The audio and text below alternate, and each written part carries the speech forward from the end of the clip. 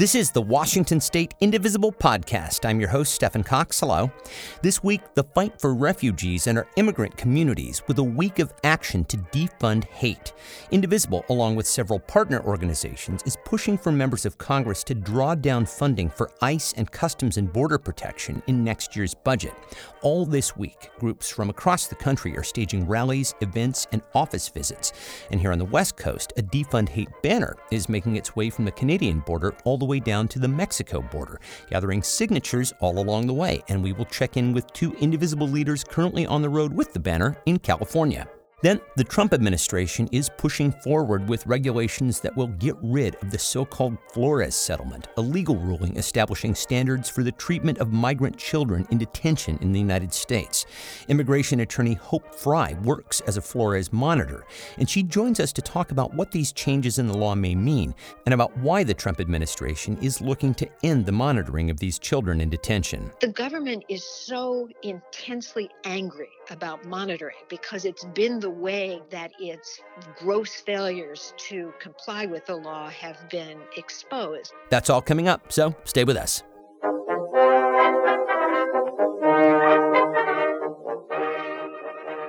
So as I mentioned on last week's show, as part of Indivisible's Week of Action to Defund Hate, which is now officially underway, Indivisibles in Washington, Oregon, and California are delivering a banner from the Canadian border all the way down to the Mexico border, and they're stopping to meet with Indivisible groups along the way and gathering signatures on the banner. And I was fortunate to get to drive the banner to 5 stops here in Washington on Monday, and I just want to say a huge thanks to everybody who came out. We had members from Indivisible Kirkland, Indivisible Washington's 8th District, Indivisible Bainbridge, Indivisible Eastside, Seattle Indivisible, Ellensburg Indivisible, Indivisible Tacoma, Indivisible Puyallup, Olympia Indivisible, and Lower Columbia Indivisible. And just please forgive me if I forgot your group. Just know how much I so appreciate you guys being there. It was awesome. A special thanks goes out to our very first signer of the day, Kirsten Hansen, and also a huge shout out to Ellensburg Indivisible leader Cheryl Bouchard for making the trip over the Cascades to be in Bellevue. Wow. And our last signer of the day was somebody who really just went above and beyond. Todd Milden, also of Ellensburg Indivisible, missed us at some earlier stops, and so he went all the way south, followed us to Chehalis to sign the banner. I'm still just blown away by that. Thanks also to my wife, Lori Caldwell, for making the drive to Edmonds to pick up the banner for my leg of the journey. And of course, thank you to my awesome co-pilot, my mom, Jan Cox, who documented everything, by the way, and you can see her photos at the Border to Border with Love to Defund Hate Facebook page. I have a link for that at indivisiblepodcast.org. And so at the time of this recording on Wednesday, the banner is in California, heading south, being driven by two Indivisible members from up here in Washington, Sunoco Indivisible leader Anita Dietrich, and the person who conceived of this event, Kat Pipkin, and they are both with us now by car. Hello to you both. Hey! So I will just ask you both to drive safely while we conduct this interview, and people will actually hear that you're on the road right now. But so, Kat, you conceived of this at Indivisible's National Campaign Network in D.C., and I just have to say it was very cool to be present at the creation of all of this. Just give us a sense of where the idea came from. We had just come out of an immigration session, and then I went into a rural caucus session in which rural groups talked about how they were having a hard time working in their districts and really felt like they needed to connect with other groups. And somehow, I don't know how, maybe it's just the magic of collective action where everybody was in one place all at one time. Yeah. It literally just popped in my head. Well, you know, you speak of collective action, and I sometimes feel like these conferences exist in part to get people together to conceive of ideas like this. So, Anita, and I know that you were the one who came up with the idea for the banner scroll itself. What do you hope that having a banner being passed between groups will convey symbolically? I think the bottom line is I have a fervent hope that each group will look at all those signatures and feel so good about being a collective testament to all these people who came together with one common goal to send a message that we will not tolerate hate. Yeah, that's absolutely right. You know, this really is a very personal issue for a lot of us. It's been pointed out recently that the majority of us here in the United States are immigrants or are descended from immigrants. And so I move to ask both of you, what does defund hate and the issue of immigration mean to you personally? Kat? Well, I've lived outside of the country. I've lived in Europe. I've lived in Asia. I've lived in Puerto Rico, a U.S. territory.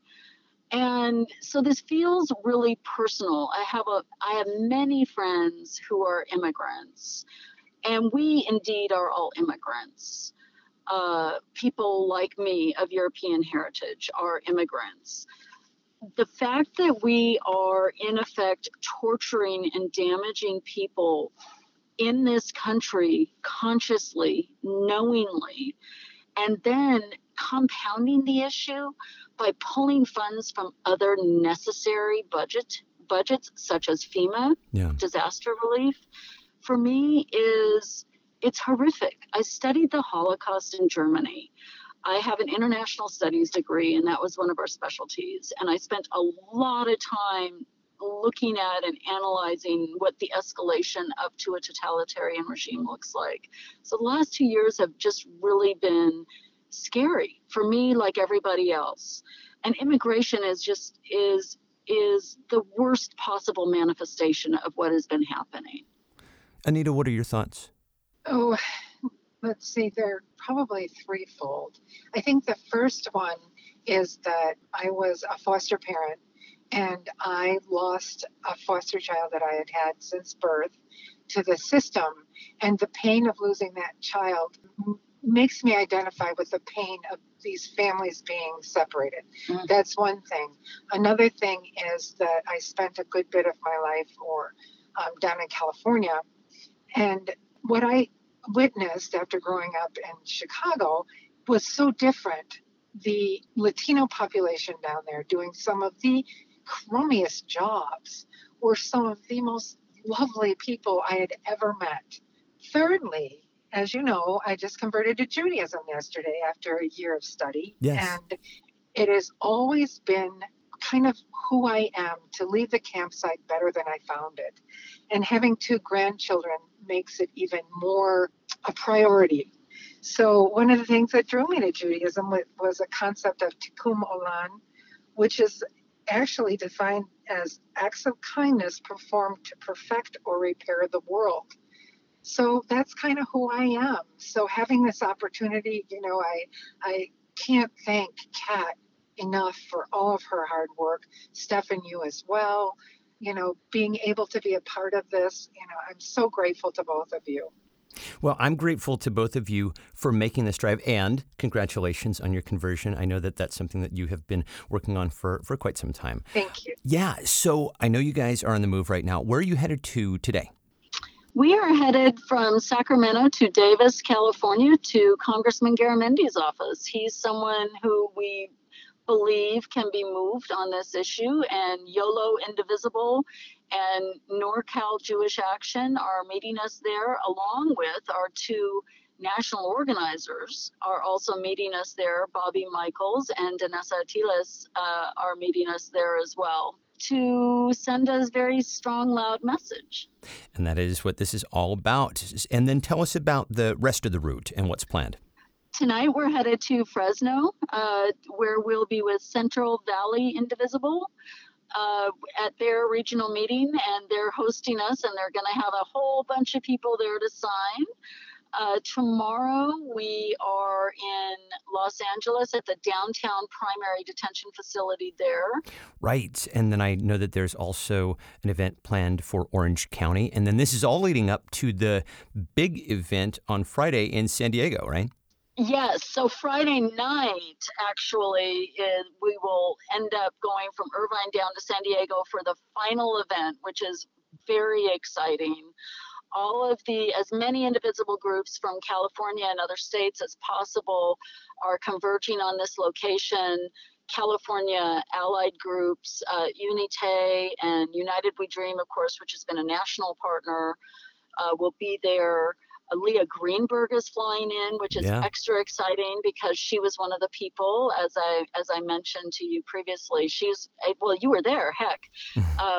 We were all sitting around the table, and she actually came up to the idea of To the Border with Love, or Border to Border with Love.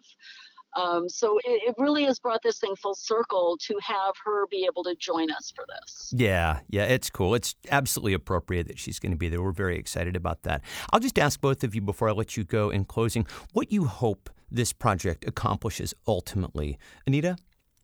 Boy, I just hope everyone feels the love in this, the love in the project, the love with each other, and the love for the plight of those that are struggling so badly right now. And Kat, what are your thoughts? What do you ultimately hope that this project accomplishes?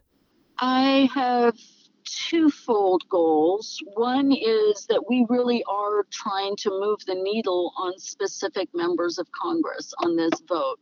We need them to vote the right way on appropriations or on a continuing resolution. So that's our first and foremost, that's our goal. Yep. Secondly, we really are sending a collective message of amplifying and growing people power that immigrants are not forgotten. They are not invisible.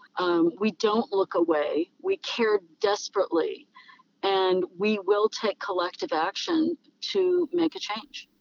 Well, that's perfectly put. Kat Martin, Anita Dietrich, I want to thank you both so much. As a native Californian, I just want to point out that I know how many miles you are about to put behind you right now with this.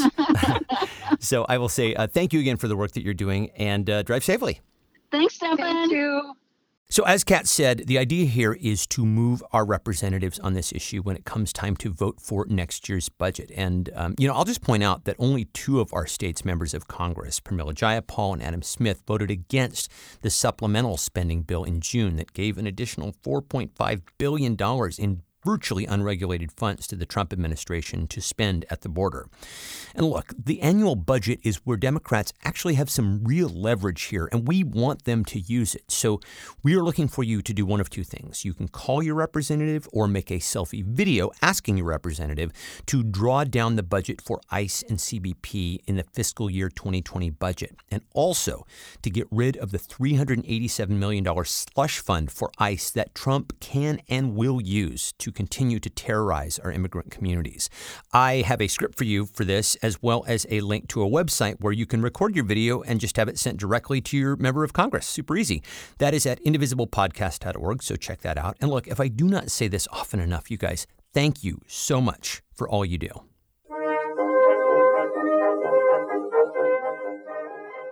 The Trump administration has recently announced that they have finalized regulations that would end the so-called Flores settlement, which provides protections for the treatment of migrant children in federal detention. To help us understand what these new regulations may mean for these children and their families, we are joined by immigration and human rights attorney Hope Frye, who is also a Flores monitor, and she has testified before Congress about conditions at the border. Hope Frye, thank you so much for joining us.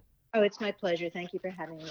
So if you could just briefly remind us of what the Flores settlement is and what it stipulates.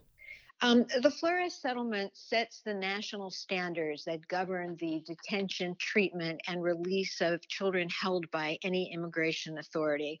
It provides the only protections by law that the children have. It requires safe and sanitary conditions, the kind of conditions that minimal conditions that one would expect to have where children are detained. It requires that children be held in licensed facilities and that children be released as expeditiously as possible. The idea is that children will pass through the system very quickly in the least restrictive setting. And so under the administration's new regulations, what will change for children and their families? The new regulations, first of all, the final rule is 538 pages long. Wow. And most of that is justification by the administration for everything it's doing. When a rule is published, the public has an opportunity to comment on it. And the government is supposed to address all the concerns of the commenters. Of course, they didn't, but they've used that vehicle as an opportunity to push their agenda. The regulations in this preface say in several places the administration's goal, which is to deter deter people from coming to the United States. It's their view that because of Flores, people think that if they have a child, I think they say, and this is a quote, it's a free ticket in. Mm. So people come because they think they can get a pass because they have children. The settlement, the new regulations, if they are ever implemented, have, I think, three fundamental changes. And the one that isn't talked about the most is perhaps the most serious. Under the Flores Settlement Agreement, the children have the right through their lawyer to inspect any facility that holds children and to speak with any child held there. That's the Flores monitoring function, and I lead visits like that. They're very small visits of a few attorneys and sometimes accompanied by doctors. And it's very important that we talk with the children. It's from those individual conversations that we understand what is actually happening within the facility, since there is no transparency at all other than what the children say. The rule will end monitoring completely. And it's interesting, the regulations that would sunset it do not need to talk about monitors. It would provide for them or not provide for them. But the government is so intensely angry about monitoring because it's been the way that its gross failures to comply with the law have been exposed, that it specifically says in several places in the preface that these rules eliminate monitoring.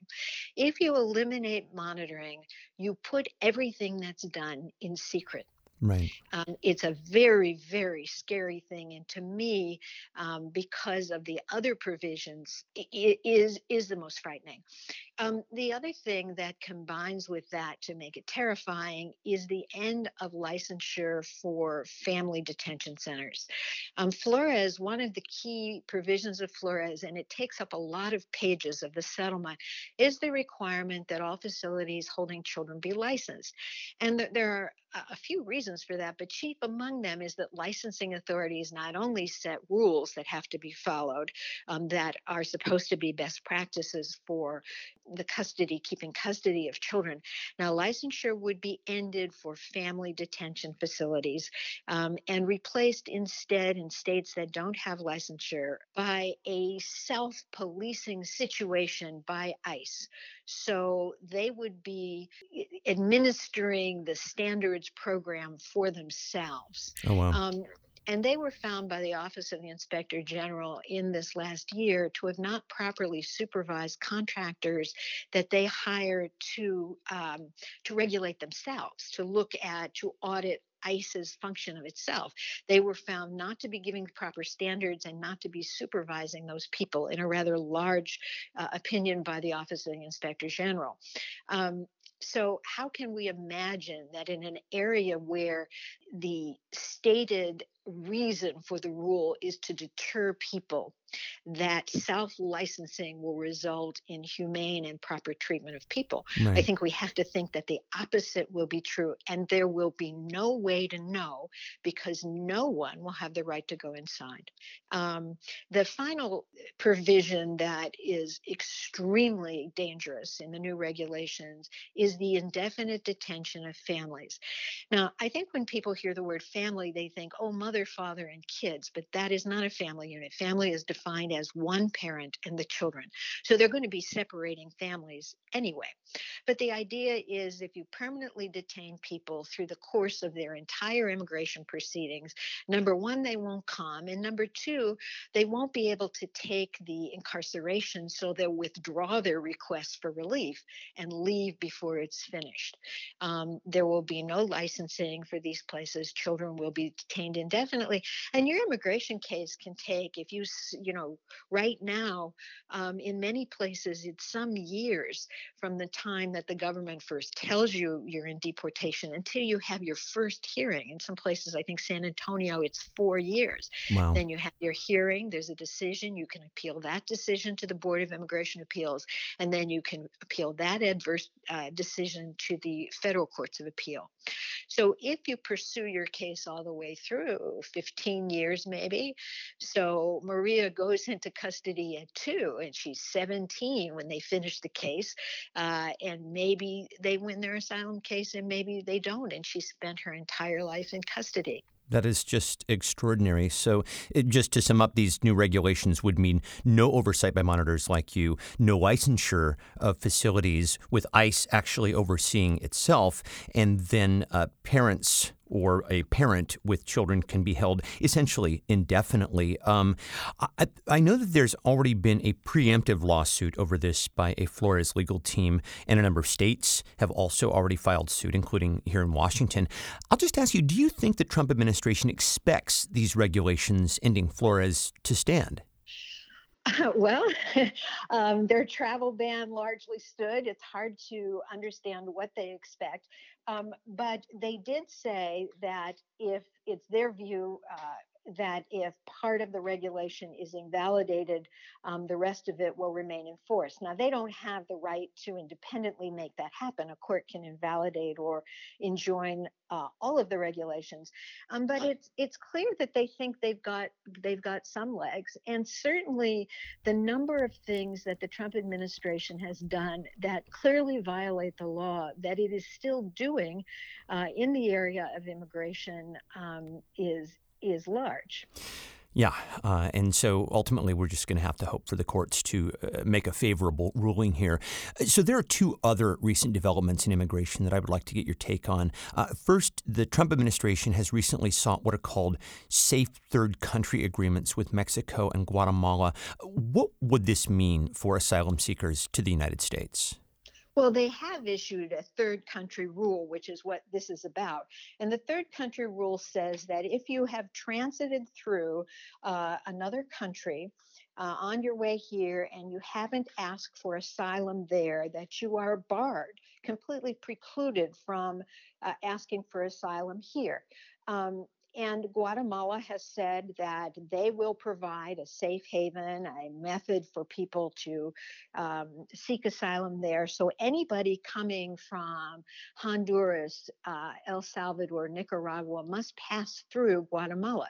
So all of those people would be ineligible to receive asylum here, which is a huge number of people.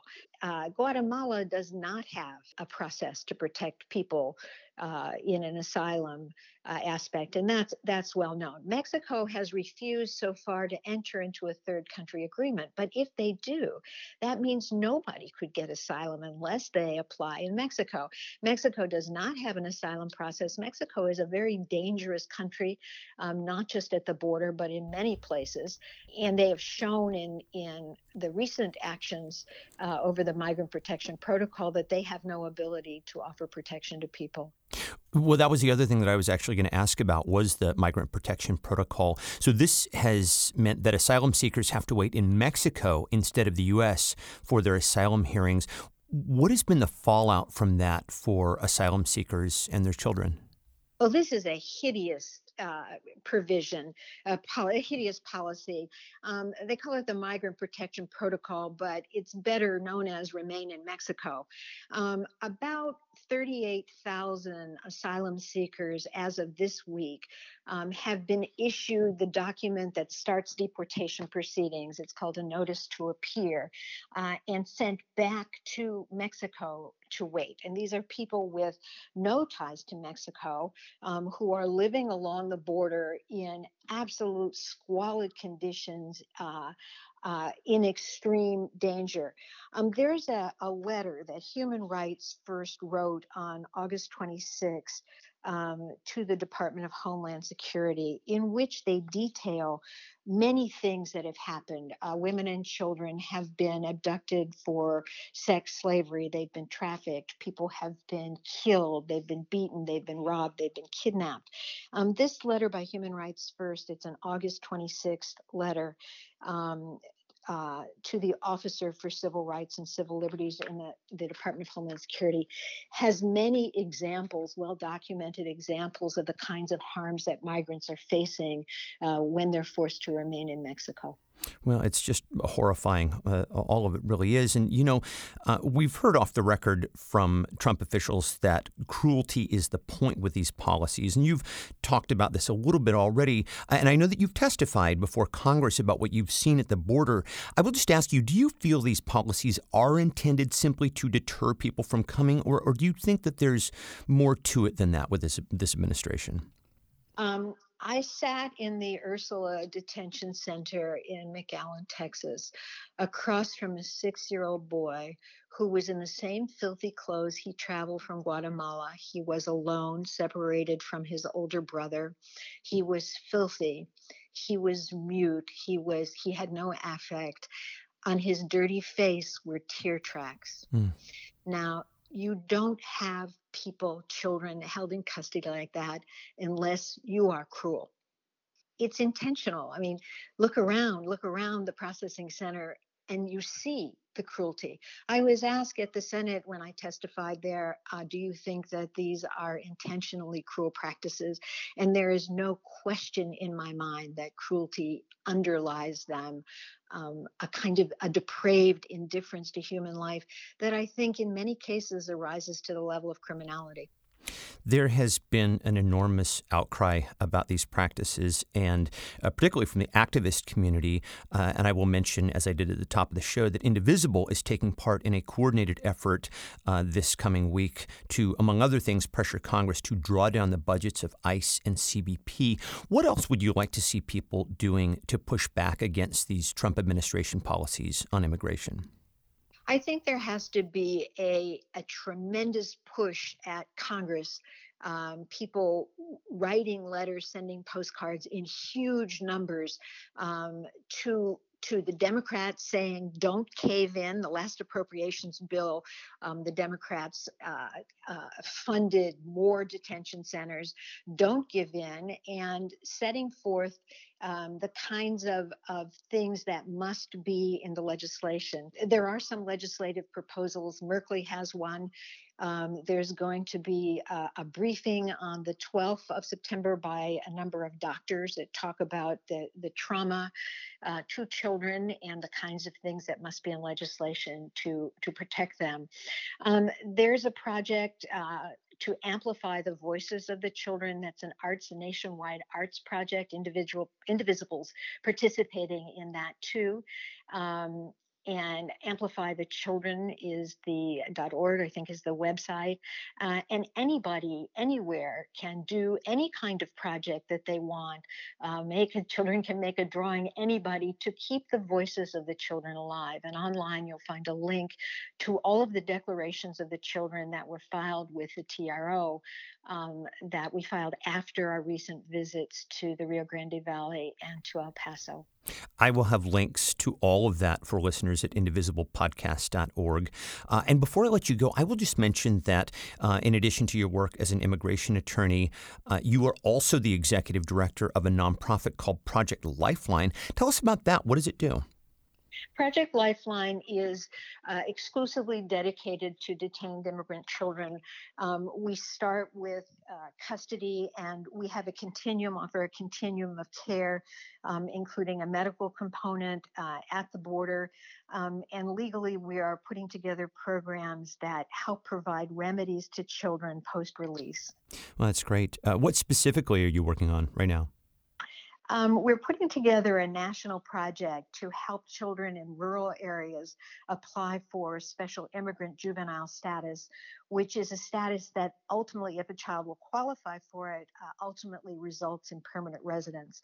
We're trying to bring social justice into rural areas where we have thousands and thousands of migrant children working under prevailing wages in very dangerous conditions with no access to lawyers and social services.